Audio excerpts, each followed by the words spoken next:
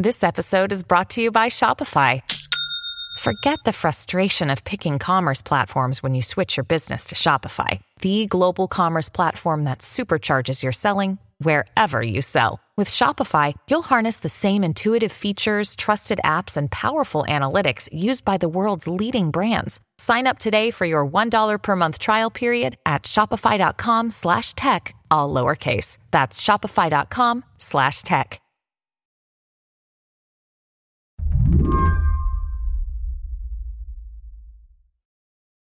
If he's being totally honest, Ben Wofford isn't really on the internet.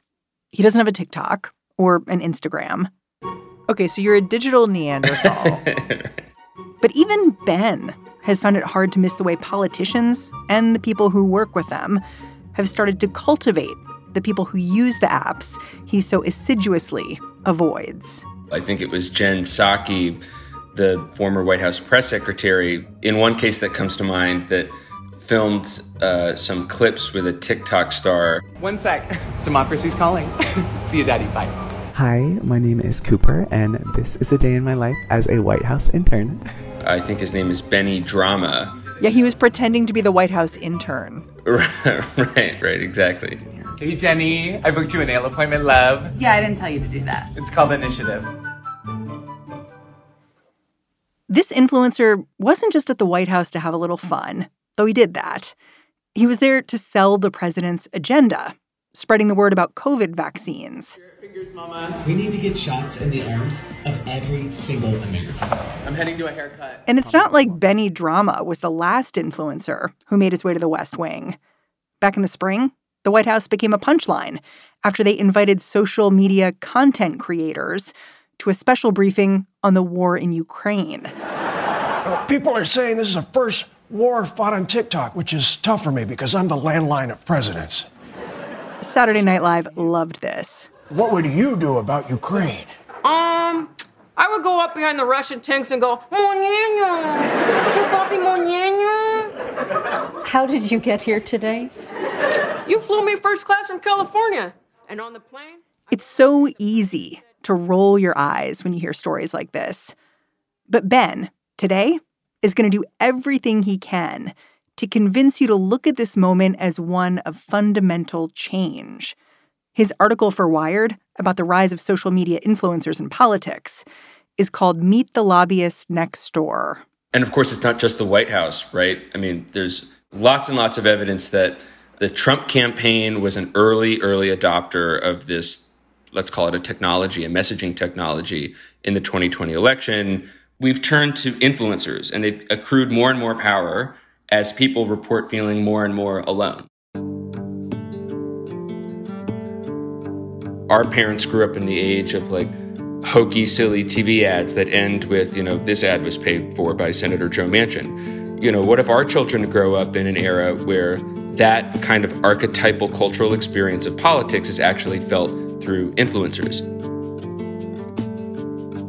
Today on the show, a look inside the growing web of everyday people who are trying to sell you political ideas. You might not even know they're doing it. I'm Mary Harris. You're listening to What Next? Stick around.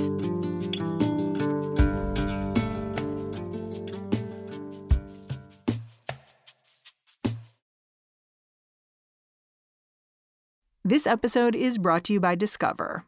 When it comes to your finances, Discover wants you to know they are the credit card that is always there for you. With 24/7 U.S.-based live customer service, everyone has the option to talk to a real person anytime, day or night. Yep, that means no more waiting for, quote, normal business hours just to get a hold of someone. We are talking real service from real people whenever you need it. Get the customer service you deserve with Discover. Limitations apply. See terms at discover.com/creditcard. When Ben Wofford wanted to figure out how social media influencers were transforming the world of politics, he knew just where to go, a firm that calls itself Urban Legend. Urban Legend was founded by a guy named Ori Renat, who is key to understanding the way political salesmanship is changing. Renat grew up in Queens, New York, went to Columbia, studied history and political science. He got a law degree, too, And then he moved down to Washington to work in the Atlantic's business department. Rinat's job was to figure out how to make a legacy magazine viable in the internet era. He did that by pioneering the sponsored content movement, where companies and brands would pay to run editorials in reputable publications. And so, early on, Rinat is part of a team of really smart people trying to keep magazines alive, but doing it in a way that blurs the line, right, between who the speaker is, what is veritable editorial information, and what is paid for. Then he landed a job in the Trump White House as the director of digital strategy. And what's so interesting about Rinat is that he's not a raging partisan. If you listen closely to his backstory, grows up in New York, goes to Ivy League schools, works in legacy elite media. His closest parallel is like a Jared Kushner Republican. If you spend time with him, he's not pounding on the table, reciting MAGA talking points. His politics are a little inscrutable. And while Ori's working at the White House as the director of digital strategy, he's taking on a number of interesting projects that aren't not themselves inherently political. He's working on coronavirus.gov and managing some interesting portals for the opioid epidemic. But one of the interesting things that happens while he's there is he and some staffers at the White House cook up this idea for the White House Social Media Summit. And that's an early sign that Rinat and other people at the White House are thinking about influencers. Thank you. Please sit down. I want to thank you all for being here. Very special day, very important day. Many of you are friends, and many of you are friends that I don't know what you look like, but I know what you sound like, which I guess is probably more important, right? But I want to thank you. And it was an event at the White House in July that summer. I think certainly several dozen, I think actually maybe hundreds, like almost 200 influencers that, digital leaders in conservative politics show up at the White House. And these include, Charlie Kirk of Turning Point USA. They include James O'Keefe, the Veritas founder, and just a bunch of others. And I don't know if you call it influence. I don't know if you call it power, but whatever it is, we're in the White House. And we're going to stay in the White House, and we're going to get our agenda done and completed beautifully. How are you? At the time, was it seen as kind of silly? I think that it was at the time seen as intriguing. And I think it was seen very early on as something that potentially had upside. This is a strange media landscape where if, 15 million people tune into the nightly news, right? Well, 30 million people might follow any given influencer. And so it's a tremendous amount of power, right? To send your messengers out into the internet and fan them out and have them deliver a message almost directly from the White House that's in this one-to-one relationship that the influencer social media dynamic affords and provides. So listening to you talk, I can really kind of understand the point of view of this guy, Ori Rinat, and how he came to the idea of influencers being important. He eventually left the Trump White House. He started this firm, Urban Legend. How did he carry forward what he'd learned other places to become this political branding machine? Yeah, so Rinat realizes that if he can recreate that room at the White House, right, 200, 300, 400 influencers and build them into sort of a stable of people who are in his employ, you can create a really powerful messaging service for hire. So what he does is he builds a platform, an internal proprietary platform called The Exchange. And if you're on The Exchange, right, you can bring together influencers of almost any variety or type who he has vetted for quality control to make sure they're reaching the right number of people. And on the other side of The Exchange are clients, whether it's a campaign, whether it's a super PAC, whether it's a think tank, a big pharma lobby, you name it. And you can bring these two people together where the influencers can sell their services on this exchange to anybody who has a political message to sell.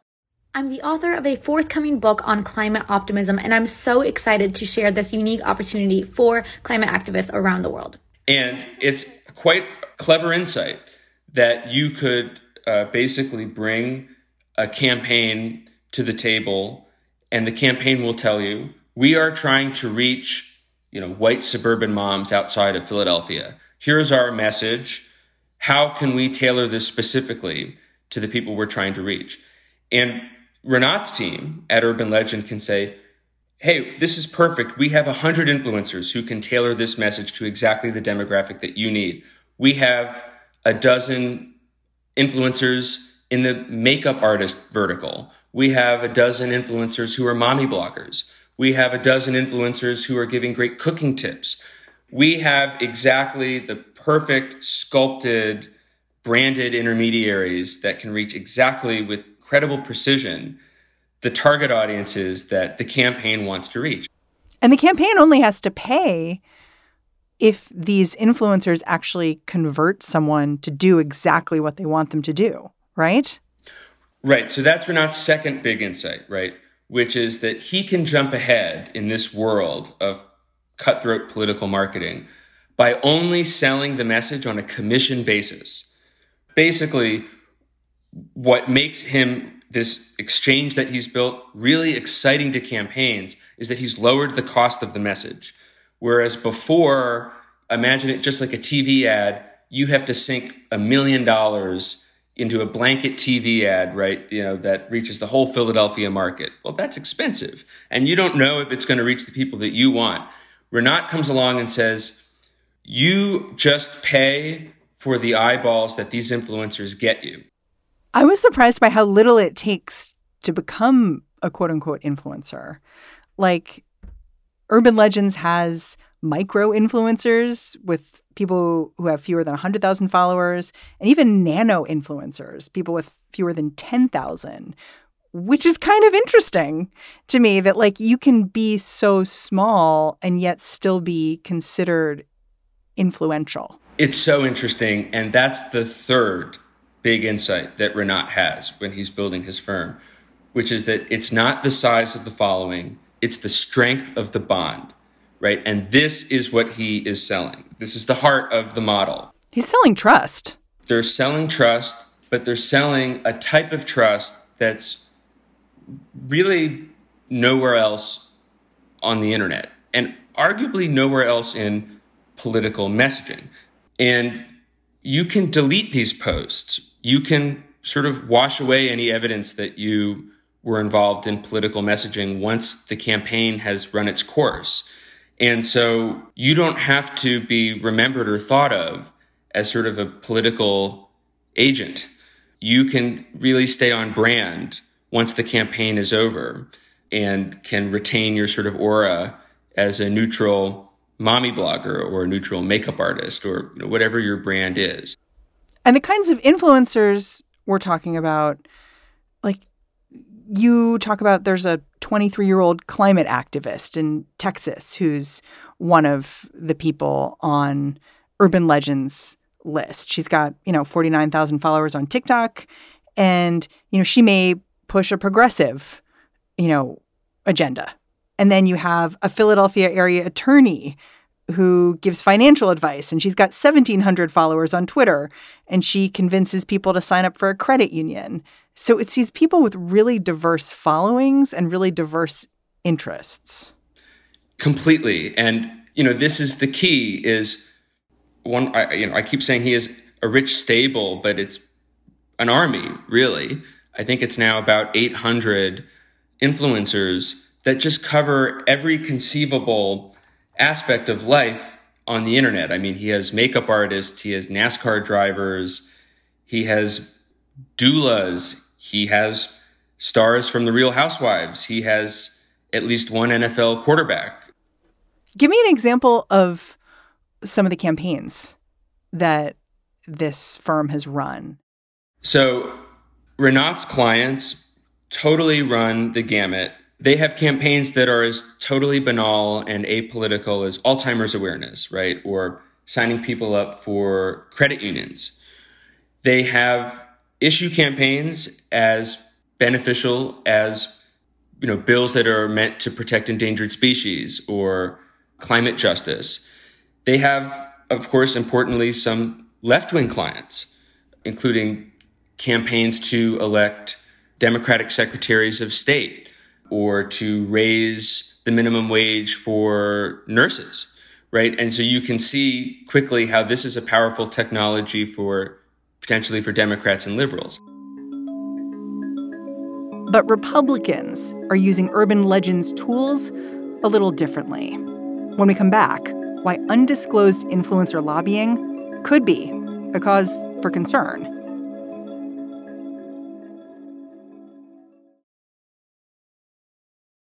Our bodies come in different shapes and sizes, so doesn't it make sense that our weight loss plans should too?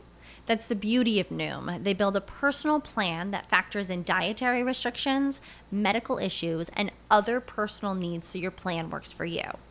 Noom doesn't restrict or shame when you want to treat yourself. Their flexible program focuses on progress instead of perfection. You don't have to give up carbs or anything. And with their daily lessons, you can learn something new about your food choices every day. After just a few days of using the app, I learned how to recognize cues for overeating and how to choose the right foods to feel full. Stay focused on what's important to you with Noom's psychology and biology-based approach. Sign up for your trial today at Noom.com. That's Noom.com. And check out Noom's first ever cookbook, The Noom Kitchen, for 100 healthy and delicious recipes to promote better living. Available to buy now wherever books are sold. Hi, this is Dahlia Lithwick, host of Slate's legal podcast, Amicus. If you're listening to this show, you might be interested in Amicus's live show that we're hosting in Washington, D.C. on Tuesday, May the 14th. My colleague, Mark Joseph Stern, and I will be talking to some amazing guests, including Sherrilyn Ifill and a sitting state Supreme Court justice, all about how originalism, a relatively recently invented way of interpreting the Constitution, has taken over the Supreme Court and radically reshaped the law. It's been doctrinal rocket fuel for the conservative legal movement and facilitated the rolling back of abortion rights, the expansion of gun rights, and the obliteration of the separation of church and state. And as another wildly consequential Supreme Court term careers to its end, the court's originalists are on a tear. But there's something you can do about it, and we hope you'll join us in D.C. on May 14th to explore the possible pathways out of the current situation. Go to slate.com/Amicus Live for tickets.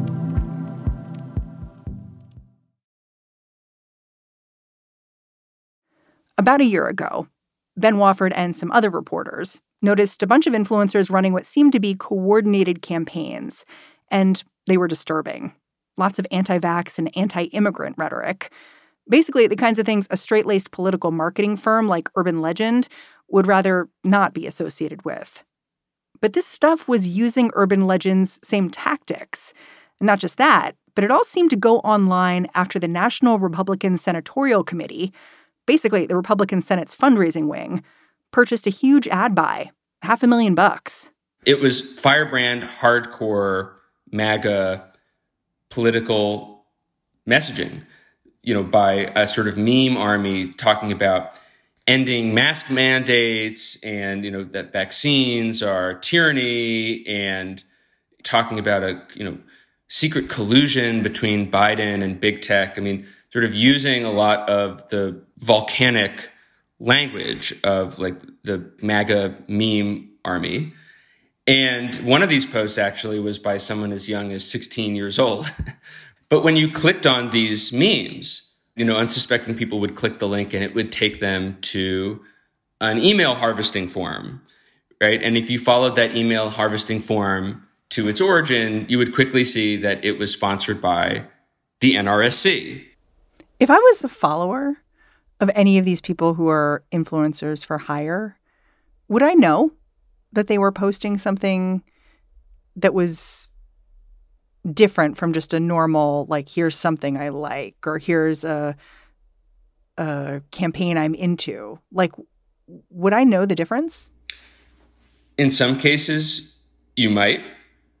But we found in many, many cases, no. You would not be able to tell that your influencer is getting paid to post. Why does that trouble you?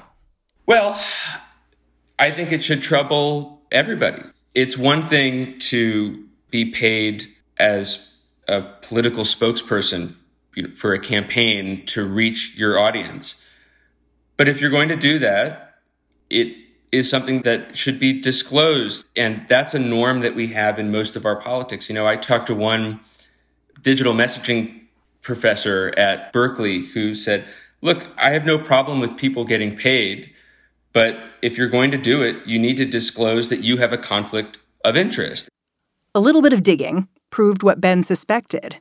These toxic campaigns could be traced right back to Urban Legend. One of Urban Legend's subsidiaries, one of their clients, turned over to us documents that basically had this digital fingerprint, this sort of digital key at the bottom. And if you understand how that key works, you can unlock all of Renat's clients in the summer and fall of 2021. And so we were able to unearth, I think, about 700 political posts by these influencers, and with pretty high confidence interval, see who was buying them. And it was a fascinating window into this early moment at the dawn of influencer politics. What did you learn? What was the main thing you took away? Was it about which political party is being most aggressive in this space? Was it about what kind of campaigns are being put up with influencers? So first of all, conservatives seem to be outnumbering liberals. They seem to be more aggressively using this technology and seeing the potential, right, to change the political discussion space. But the second thing, it's not just the numbers of difference between conservatives and liberals. It's the tone. It's the substance of what's being posted. So Democrats were more likely to post sort of earnest messages about, hey guys, we really need to raise the minimum wage for nurses. Click here to support hardworking healthcare workers. Or, hey guys, voting rights are really under attack right now. We need your help. Stand up for voting rights. Sort of banal appeals like that. The conservatives, on the other hand, right, are talking about really fire and brimstone, kind of acid, angry, right, apocalyptic message branding, right? That's like the heart of Republican populism. And so, I can read some of these to you if you want. Woke communism is rewriting our nation's history while destroying the very institutions that teach the values necessary for preserving America. The radical left is using our children to turn America into a Marxist nation. Save our borders. Thousands of illegal aliens are pouring into America. The border crisis is out of control. So, listening to you, I don't think Urban Legend is the problem. I think social media is the problem and Urban Legend is the symptom. The problem is that we have this situation where we're all being encouraged to kind of present ourselves as brands and advocate for something publicly. And this is just taking advantage of that. And I personally don't know if there's a way to fix this kind of marketing, if you want to fix it or if you see it as problematic, while social media still exists in its current form. No, I think you're right that as long as social media is here, these types of problems are here to stay. There's some good news here because in the immediate sense, there are ways to address this. And the number one thing we can do is enforce disclosure. So say #ad after all of these. Yeah, or being even more direct, saying directly into the camera, right, who you are and how much you're getting paid. But, that requires enforcement from agencies that have been weakened thanks to a decade and a half of regulatory weakening in the federal government. The FTC is supposed to regulate deceptive trade practices, and they have a rather elaborate set of rules around this very, very new space. But because it's so new, there's a big question mark over the enforcement of these rules that say an influencer has to disclose either in their message, if they're filming a video, either in their post saying, hashtag sponsored or hashtag disclosed, right? They have to make it clear to their users in some way that this is paid speech. Is anyone policing that? We found no cases of an influencer being fined or punished for failure to disclose. And we found hundreds of cases where influencers on the exchange were not disclosing that the links they were posting were paid, usually by political think tanks. And in fact, we unearthed, I think, around 700 posts of some of Renat's influencers. And in only one case that we found did someone use the disclosure rules that the FTC requires by putting hashtag disclosed at the end. So the issue is that it's not just a matter of enforcement, though, right? It's also a matter of guidelines. And, the guidelines from the FTC around this are kind of murky. Is a anger post about immigrants rushing over the border, click this link, is that selling a product, right, that falls under deceptive trade practices? Or is that political speech that falls under the FEC, the Federal Elections Commission? And this is a question that falls into this kind of crevice between the FTC and the FEC. And in a lot of these cases, it's actually not clear who should be regulating this. So the easiest thing we could do is just make people aware that they're getting a political message. And that's not going to solve this bigger problem of a lack of trust. It's not going to solve this bigger problem of political money that itself is undisclosed, right? But it's a place to start. It's a place to start. And the immediate beachhead you could reach maybe in the next 5 years is this medium is basically expected to grow very large, very fast, before the next presidential election, is an internet where we are savvier consumers, where we are savvier users. We all have been acculturated to understand when a political ad comes on TV, that's a political ad. We can sort of have our guard up. We can be skeptical, right? And we can hopefully be critical thinkers, right? What's concerning is if you don't know that your makeup artist influencer is talking to you about a bill while she's putting her lipstick on because she really believes it or because they were paid. Now we're in a world that looks closer to the sort of Russian disinformation efforts, where we're sort of supposed to not be able to tell what's been paid by powerful forces sort of beyond our apprehension and what really constitutes earnest civic discourse in the public square. These social media platforms were founded on the idea, idealistic as it was, that these are the new civic squares, that you and I and any user are on equal plane footing, being able to debate the important ideas of the day. That's the credo, right, of something like Twitter. And the real potential damage of something like this, until we solve the disclosure problem, is that people stop being able to tell what's a really earnest political idea being offered and what was bought and sold. Ben Wofford, I'm super grateful for your time. Thanks for telling me this story.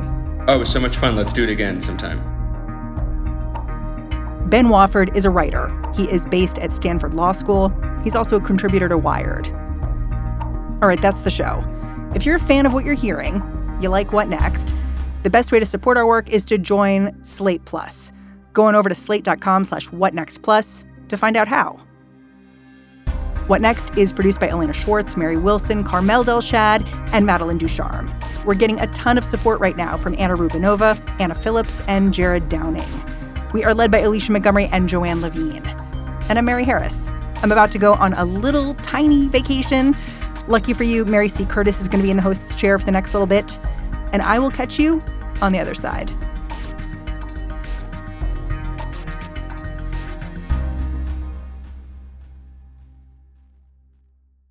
Hello, it is Ryan, and I was on a flight the other day playing one of my favorite social spin slot games on ChumbaCasino.com. I looked over at the person sitting next to me, and you know what they were doing? They were also playing Chumba Casino. Coincidence? I think not. Everybody's loving having fun with it. Chumba Casino is home to hundreds of casino-style games that you can play for free anytime, anywhere, even at 30,000 feet. So sign up now at ChumbaCasino.com to claim your free welcome bonus. That's ChumbaCasino.com and live the Chumba life. No purchase necessary. VGW. Void where prohibited by law. See terms and conditions. 18+.